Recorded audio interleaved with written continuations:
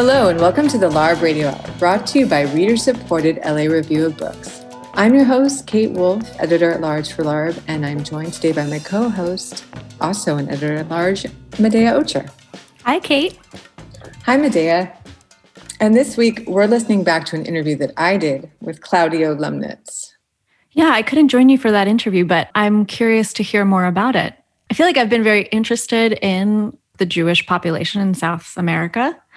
So this sounds right up my alley. Can you tell me more about Claudio? Sure. I too, I went to Argentina about a decade ago, and I thought, oh, this is amazing. South American Jews, warm weather, What more do you want? I mean, you have warm weather in Israel, but it seemed exciting to find this whole other diaspora that I hadn't realized existed. And Jews speaking Spanish was very exciting to me too. So yeah, Claudio's family originated in Eastern Europe and also Germany, and both sides of his family made their way to South America at some point and also went to Israel. And the book, he is an anthropologist, and the book is a very, very detailed retelling of the stories of his family, but with his own interjections and, history and lots of other history tied in there as well. And it's just a really fascinating tale and a great read. It was a wonderful book. And I like to get in touch with my own Jewishness sometimes. So this helped me. Well, I try to avoid mine as much as possible. But I'm still interested in hearing this interview. So let's get to it. Great.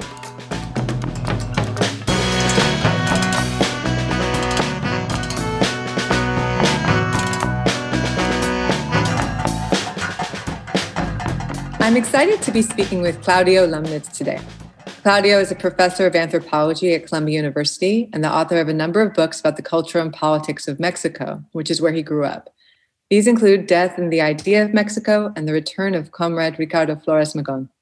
He's also a columnist for the Mexico City newspaper La Jornada.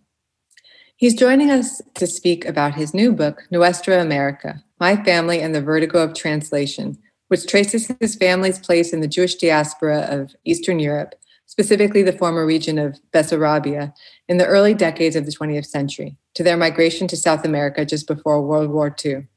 Lomnitz focuses most closely on his maternal grandfather, Misha Adler, a scholar, editor, and publisher who was closely associated with a number of revolutionary cultural and political movements in both Europe, Peru, Colombia, and Israel. The book is also a much larger, in-depth interrogation of the history and politics that precipitated his family's migration across the world and a consideration of the universal struggles of marginalized people everywhere. Thanks so much for joining us, Claudio. Thanks. Thought we could start by talking about languages. I was really struck by how many languages your grandfather spoke in his town and the kind of what each represented. I wondered if you could just go through the languages he spoke and tell us kind of the cultural value of each. Both he and my grandmother spoke 9 languages each, which is a lot. And in fact, it's an issue that I had to face right at the start of the book, because it's a book that I wanted very much to write, but that from the standard of scholarly work, I really shouldn't have undertaken, because I don't speak half of the languages that I would have needed to speak or read, at least, to be able to do this in a responsible way. So the book, gets started with a reflection on language and also on why people, both my grandparents, came from small shtetls, really, but not super small ones, but let's say small cities, very small cities or large provincial towns, large-ish, and from a very backward region of Europe, Bessarabia, or in my grandmother's case, Ukraine, but right across the river from Bessarabia. And nonetheless, they had this kind of cosmopolitan side, which one associates in the first place with language, right?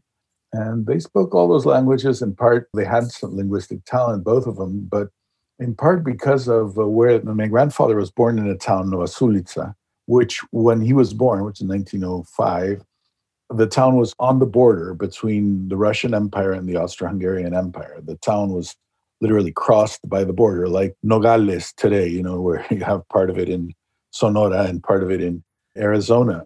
So Nowa Sulica was crossed by a border. So it had two high languages, the Russian and German, Russian and then the German that was spoken in the Austro-Hungarian Empire.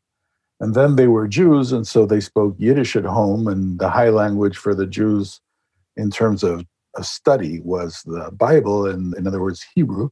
So that already tallies 4. And then they were oriented to scholarship, so they had to study. French was kind of expected at that time, and English a little bit too, if you were interested in scholarship. And they emigrated to South America, so they learned Spanish.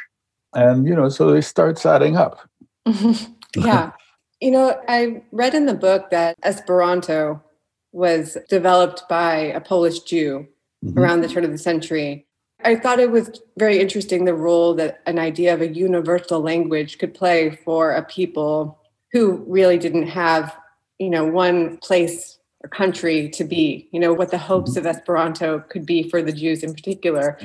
And even the resuscitation of Hebrew as a spoken language. Maybe you could talk a little bit about what the aim of Esperanto, or even, trying to implement Hebrew again as a spoken language, was for Jewish people at this time.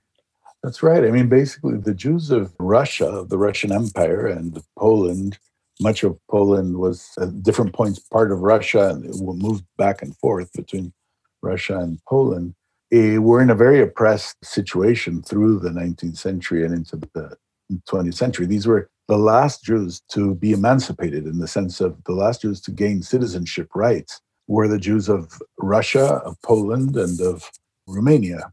In Russia, they were emancipated with the Russian Revolution, 1917, and Romania a little bit later, 1918, 19, right after the end of the First World War. So these Jewish people at the end of the 19th century in these areas were very interested in the problem of belonging, since they didn't have citizenship, and nationalism at that time was a very big thing, and nationalism in Eastern Europe was a very big thing. So some of them turned to Yiddish, which was the vernacular. That was the language that was spoken by the Jews in Eastern Europe for the most part. There were a few Ladino speakers, but the vast majority was Yiddish speaking. And so one of the movements involved kind of making Yiddish into a high language. And so you started getting Yiddish literature, printing in Yiddish poetry, history writing in Yiddish. So the creator of Esperanto, for instance, was a linguist who studied Yiddish in the first place, as a linguist.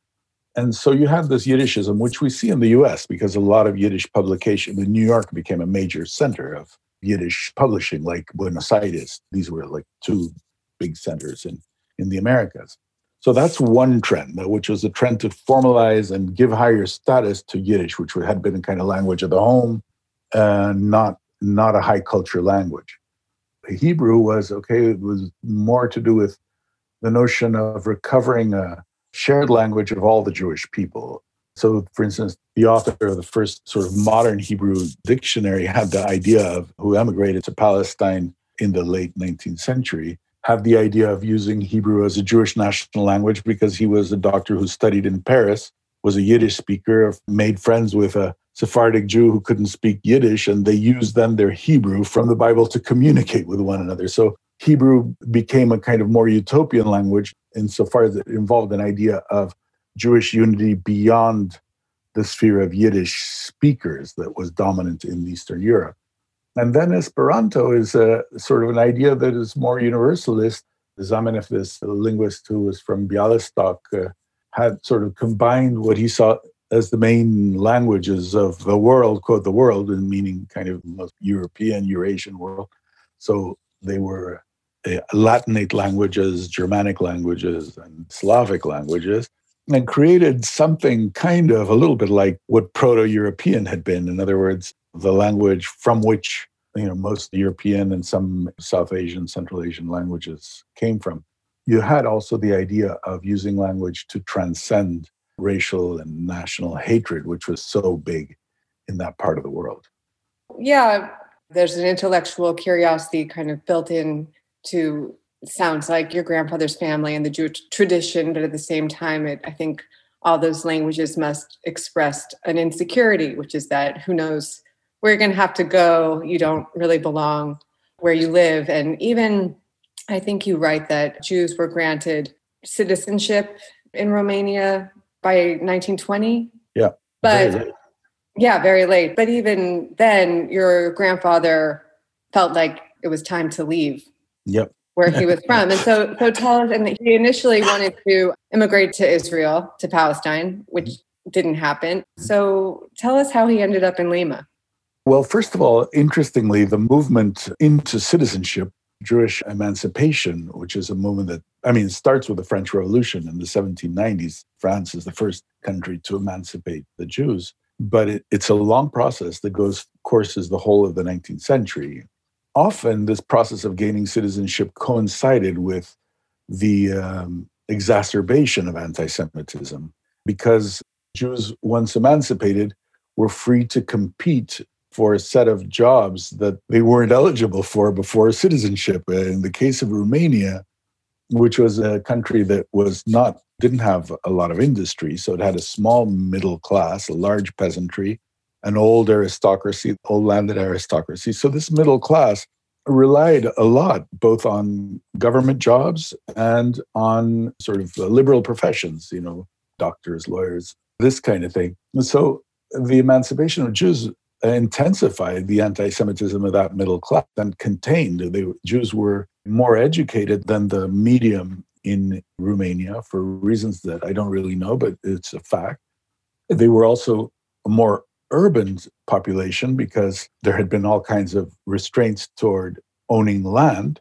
So it was the Jews were an urban population that tended to read and write more. They tended to apply themselves in school quite a lot and excel very often. And so all of a sudden emancipation was, a problem because they were really going to take over a lot of jobs in a scarce job environment. So you get intensification of anti-Semitism, and that's actually not unique to Romania. That's quite common in the history of anti-Semitism in 19th century Europe. So my grandfather left in that context, but also prompted too because by the fact that Bessarabia, the region that he was from, after World War I, was transferred from the Russian Empire, which ceased to exist with World War I, as did the Austro-Hungarian Empire. So the two empires that his towns sat on both disappeared with World War I. And so the whole region, Bessarabia, was annexed to Romania.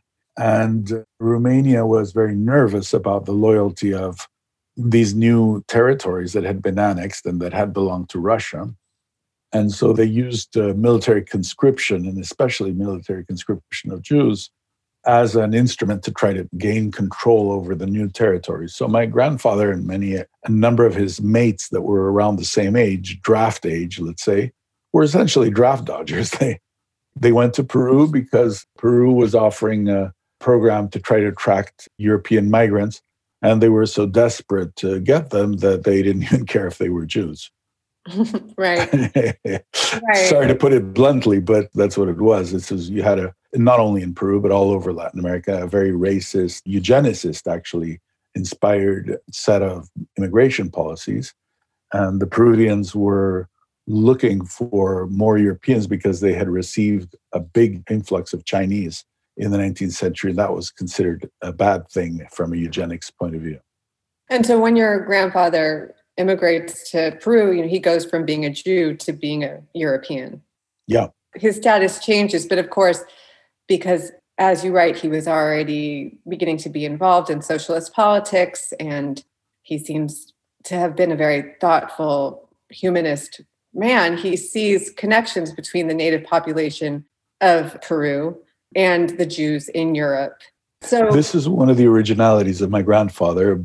I think it made a lot of sense, actually, which is that he saw the connection between Jewish emancipation and indigenous communalism and the transformation of the cultures and nations of South America.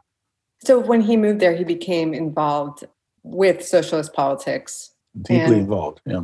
And tell us about that, and what did he imagine? You don't talk too much in the book about how the native population saw these European agitators trying to organize with them and help them. What was the response of the native Incans, and what kind of claims to citizenry did they have themselves?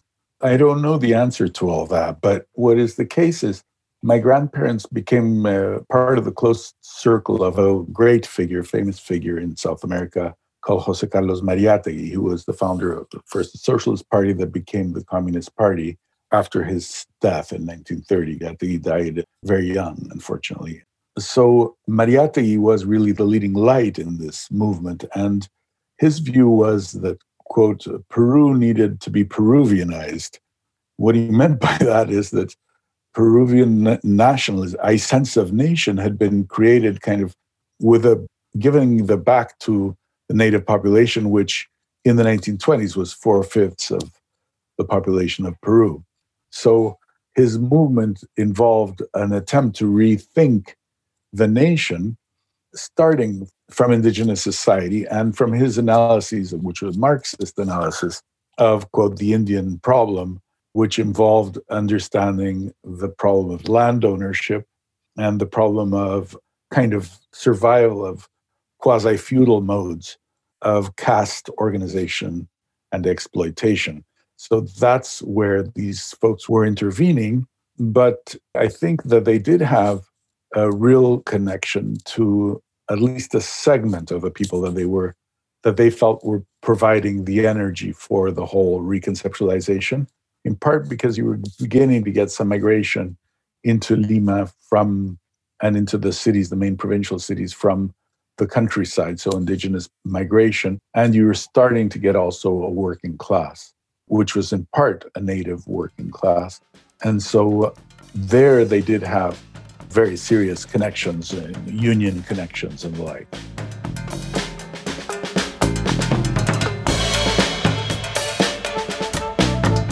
You're listening to the LARB Radio Hour.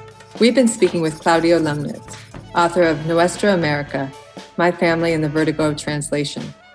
We'll return to that conversation in just a moment, but first we have this week's book recommendation.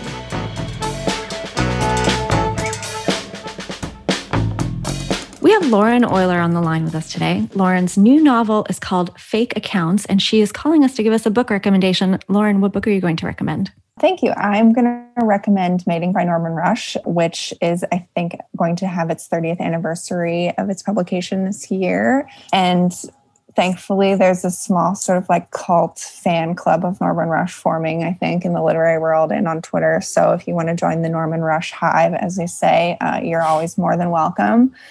Tell me how you discovered the book. How did I discover the book? I think I just heard about it. It's very boring. Heard about it from a friend of a friend and started reading it. And what's really great about it is the voice that's narrated by a female graduate student in Botswana who is sort of wayward, but very intelligent, very funny, very sort of idiosyncratic, but very smart, very self-conscious. And she sort of falls in love or latches on to this dynamic figure in Botswana named Nelson Denoon and pursues him across the desert in order to be his girlfriend or his partner, basically. And it's just really funny. I mean, it has so much about politics. It has so much about romance. It has so much about Africa and white people in Africa in particular, and sort of do-gooding white people in Africa and socialism. And it's just wonderful. It has so much texture. And there's actually an Easter egg in Fake Accounts, if you happen to read it, that is a mating Easter egg. And if you look at the acknowledgements, you figure out what it is, because I acknowledge it. But you can also look out for it if you want to.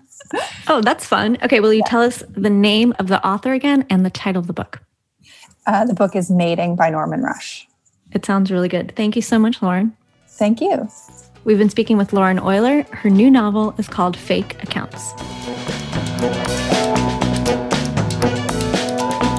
You are listening to the LARB Radio Hour. We now return to our conversation with Claudio Lomnitz, author of Nuestra America, My Family and the Vertigo of Translation. I wonder if you could just talk a little bit about the idea of tradition versus traditionalism. You know, this is something that your grandfather thought about, and I think it speaks so much to me also to the present day.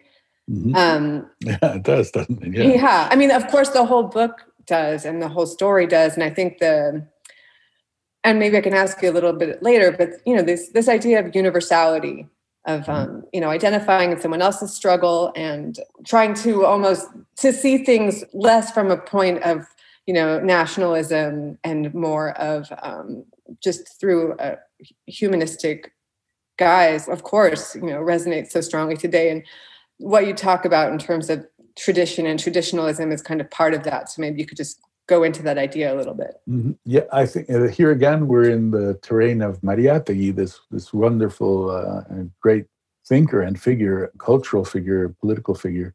Mariátegui felt that tradition was a great thing. And this set him apart from a number of Marxists, by the way, and got him close to others, but not everyone on the left agreed with this. He felt that tradition was something that was a great and but in order to be great, it was alive. So, for instance, for him, there was a live tradition that he felt was connected to myth, to ritual, to religion in the Andes, in Peru, and that was alive, and that was the place where the society would be transformed, where a revolution would come from. Whereas traditionalism, he thought, was a reactionary force always. He felt traditionalism was the desire to maintain certain customs, maintain certain habits, keep them in the face of change and in the face of transformation. So, for instance, for him, the story of the Incas and the native history from the pre-Columbian period forward was, in his terms, the root of the movement, but not its program. In other words, he wasn't someone who was trying to reestablish, for example, native communalism or native traditionalism. He felt native traditionalism was alive, and if it was alive, it was tradition, not traditionalism, and it was going to change, and that's okay. But traditionalism was what he felt had kind of sickened a Peruvian society, and in particular Lima society, which he felt was deeply attached to its colonial roots, to trying to preserve its glories of the 17th century and the 16th century, etc.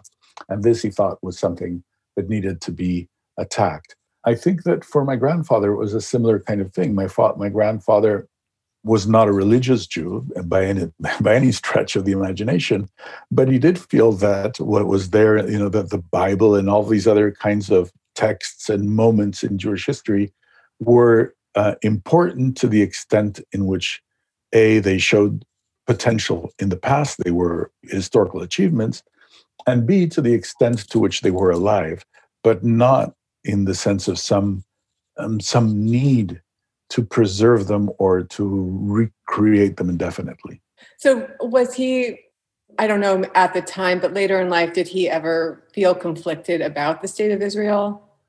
My grandfather was a Zionist. He was, I think, in the 1920s, and 30s, when he was a communist, his idea was that they would be able to create a kind of Jewish Soviet, is the way he put it in his writing, a Jewish Soviet in Palestine.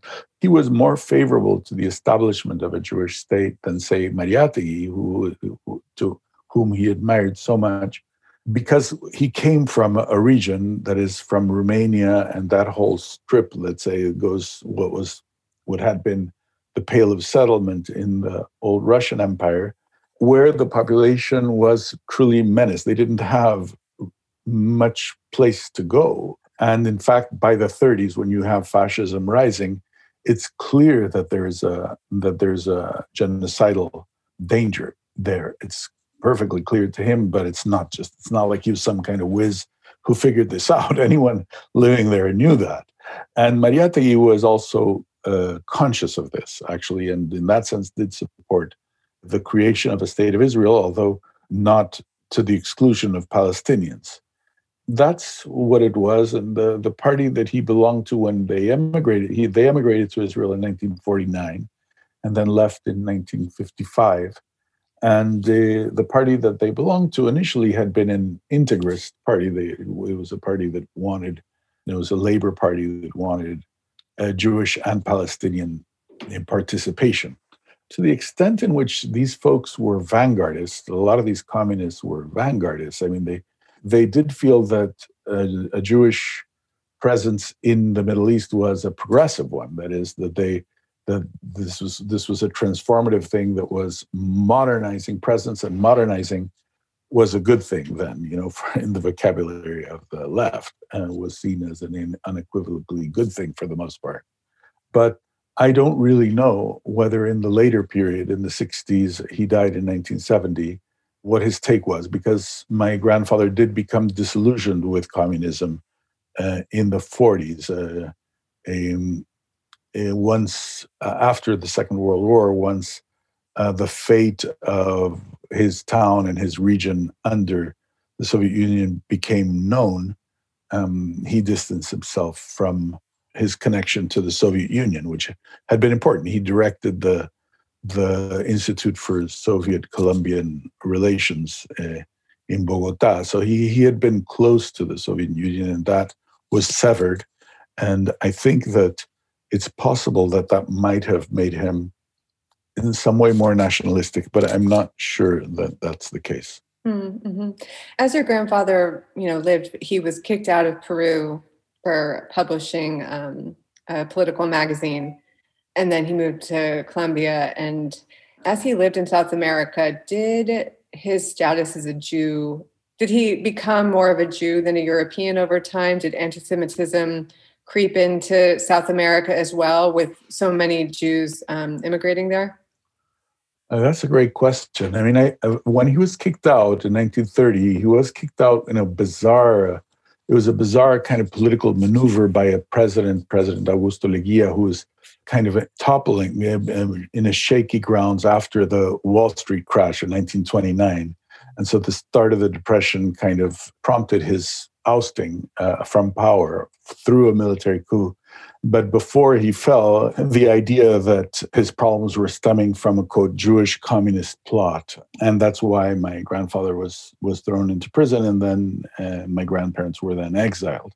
But, and this communist plot was meant to be supposedly being hatched out of José Carlos Mariátegüi's house. So it's an odd moment, because it's a moment where somebody in Peru kind of cries out an classically anti-Semitic strategy, but in a society that was not yet really particularly anti-Semitic. And I don't think that it worked that well. Still, he did live that. They did, both of them live that and suffer that, because they had to leave Peru, which was a country that they actually loved, and go to Colombia, and which turned out to be a more difficult environment for them to adapt to. So yes, there was that. And then in Colombia in the 1930s and 40s, I would say, and throughout South America, I would say, yes, that the Jewish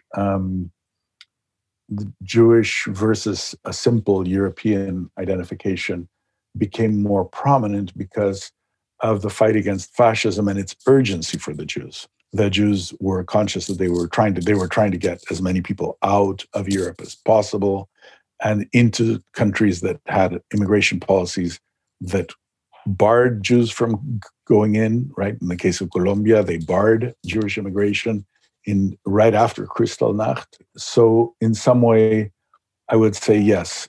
During the Second World War and even in the 30s, the Jewish aspect became in some way more urgent and more necessary to uphold publicly.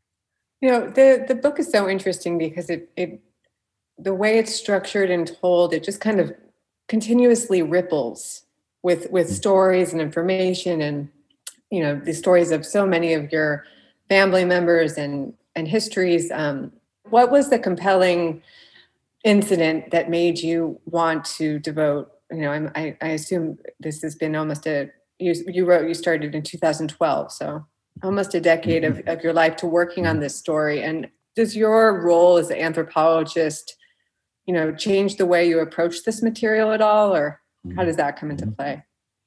Yeah, I mean, at a certain level, it's. I was interested in my family and my family history the way many people are. I think that there's nothing peculiar about that.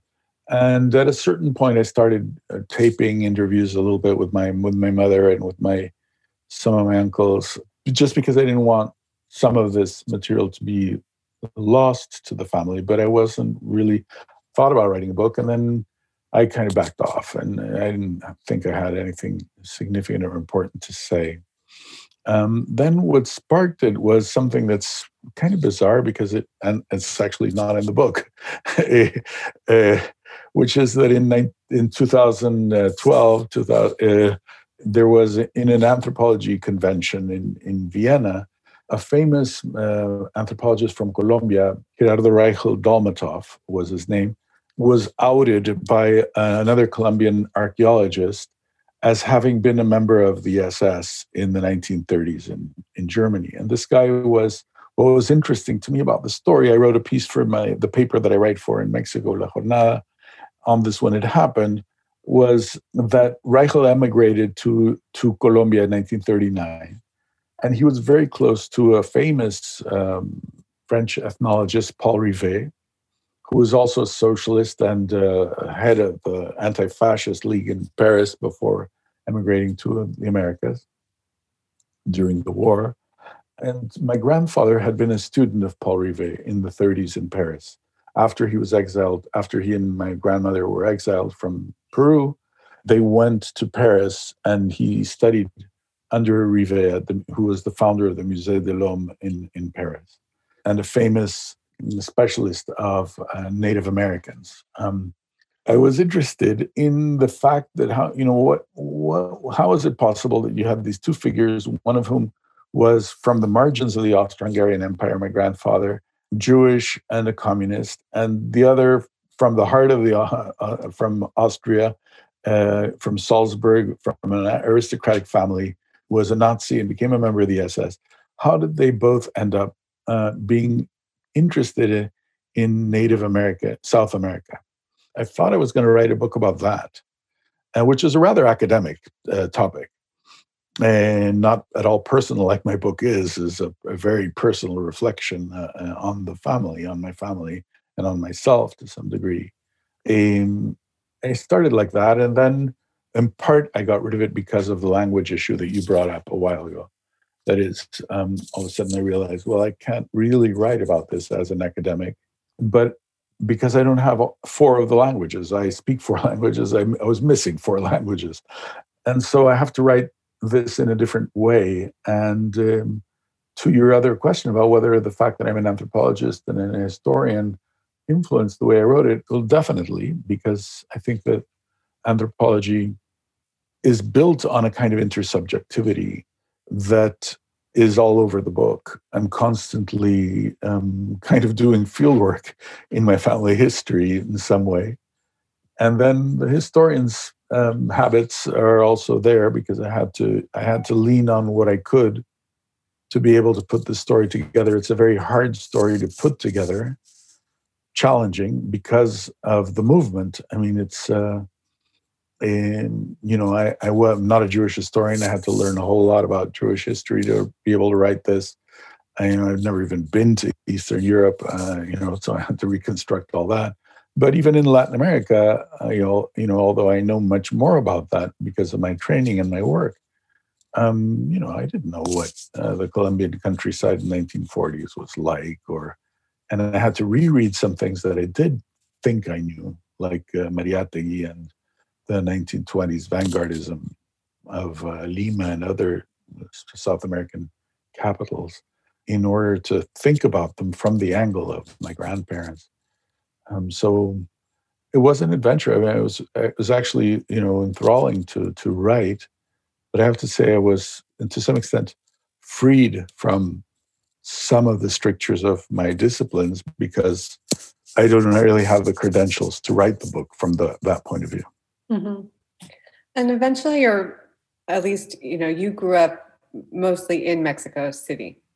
Mm-hmm. To a large degree, yeah. I was born in Chile, but I grew up, I arrived in Mexico as a boy, yeah. And your mother, who had spent, time also all over the world, lived there with you as well. Yeah, my parents. Mm-hmm. And yes, and your father, whose family also had also came from Eastern Europe and moved to South America. I wonder if your family ever kind of settled in a nationalist identity, any of them, because there was so much traversing of culture, of language. How do you think they saw themselves later in life? And also, how do you kind of interpret your own identity at this point? I think there are different strategies and different kind of options, existential options, in different members of the family. My father was a German Jew. He was born in Cologne in Germany, and they emigrated first right after the election of Hitler. They emigrated first to Brussels, and then from Brussels to Chile in 1938. My father was also a very good linguist, actually. Spoke a lot of languages and spoke them very well. Wrote them often very well. For my part, I won't say entirely renounced national identity entirely, but to some extent. I mean, I felt that when at a certain point in my youth, I felt that although I belonged to a certain era of kind of Latin American fervor associated with a kind of folklorist movement, a little bit like in the U.S., something like what's his name, Guthrie, and that kind of Woody Guthrie and that kind of thing. We had Violeta Parra and this kind of movement that was associated with the left. Tradition versus traditionalism, it seems like, right? Yeah. Yes, and I was involved in that, and that involved a heavy kind of Latin American investment that started fading for me the first time I went to Europe. I was expecting to hate it, and I really loved it. But Mexico in particular was never a melting pot. Mexico was, very intense nationalism that emerged out of the Mexican Revolution and its war with the U.S. early before that, and the war against the French in the 1860s. So Mexico had a very strong sort of defensive nationalism, which meant that its attitude wasn't really so deeply one of deep assimilation. And I kind of thought, well, maybe that's a good thing. That way, I won't have to masquerade as anything, because I know that I'll be able to be called out as not 100% Mexico, whatever the Mexican equivalent of kosher would be, not 100%, or the Mexican equivalent of true blue.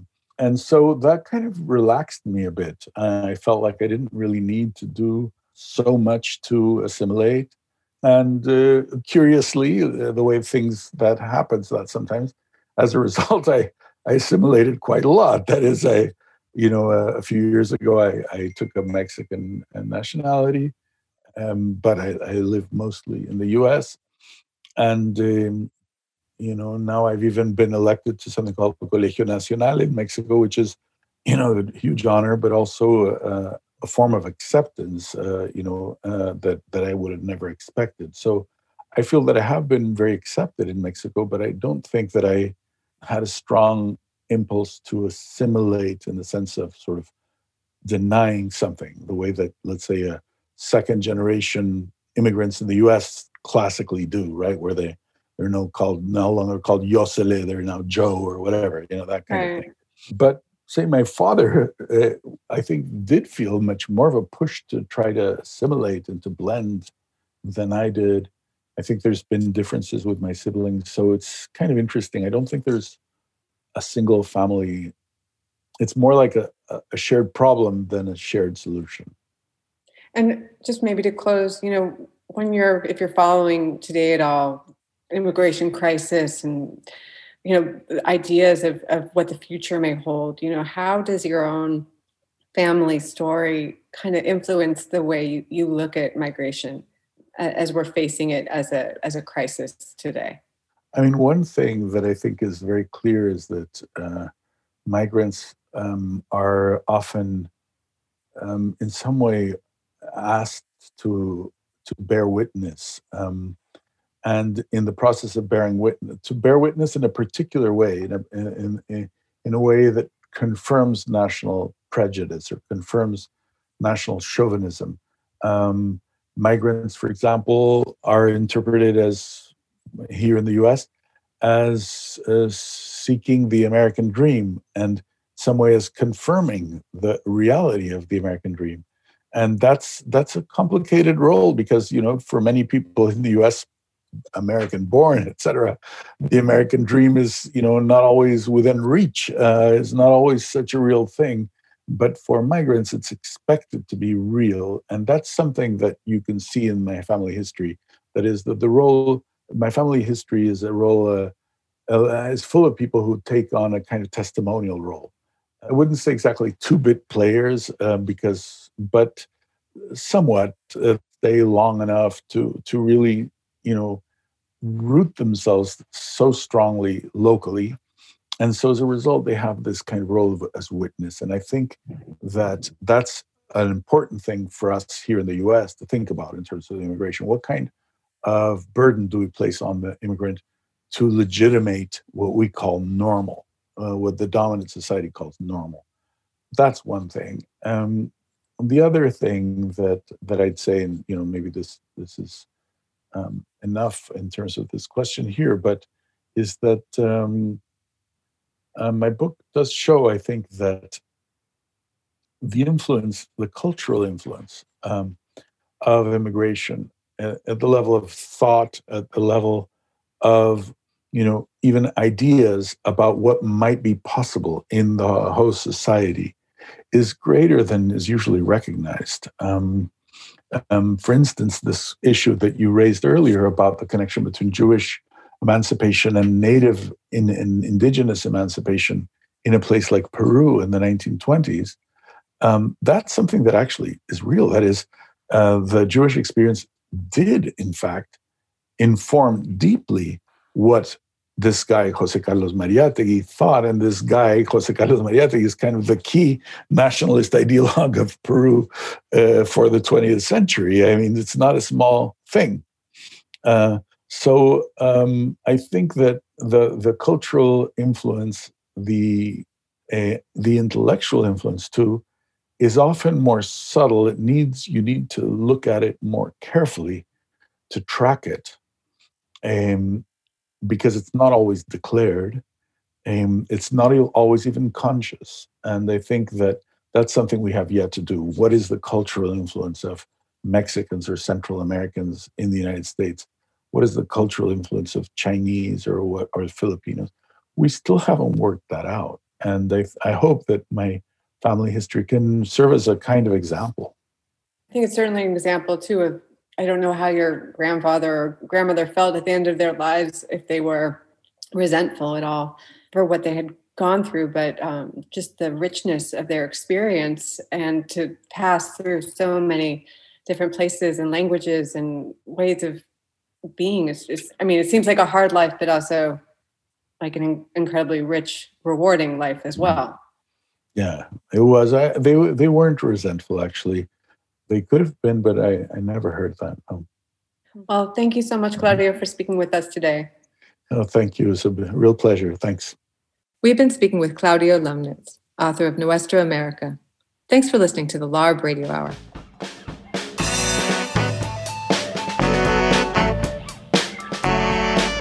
Subscribe to our show on Apple Podcasts, SoundCloud, Spotify, or wherever else you get your podcasts. If you like the show, please rate us on Apple Podcasts. That will help us get the word out, and we'd love to hear from you. The producers of the LARB Radio Hour are Medea Ocher, Kate Wolf, and Eric Newman. The executive producer is Alan Minsky. Our sound engineer is William Broughton. Editorial production by Jake Levins. Our intro music was written and performed by Imogen Teasley Vlotton. The publisher and editor-in-chief of the LA Review of Books is Tom Lutz.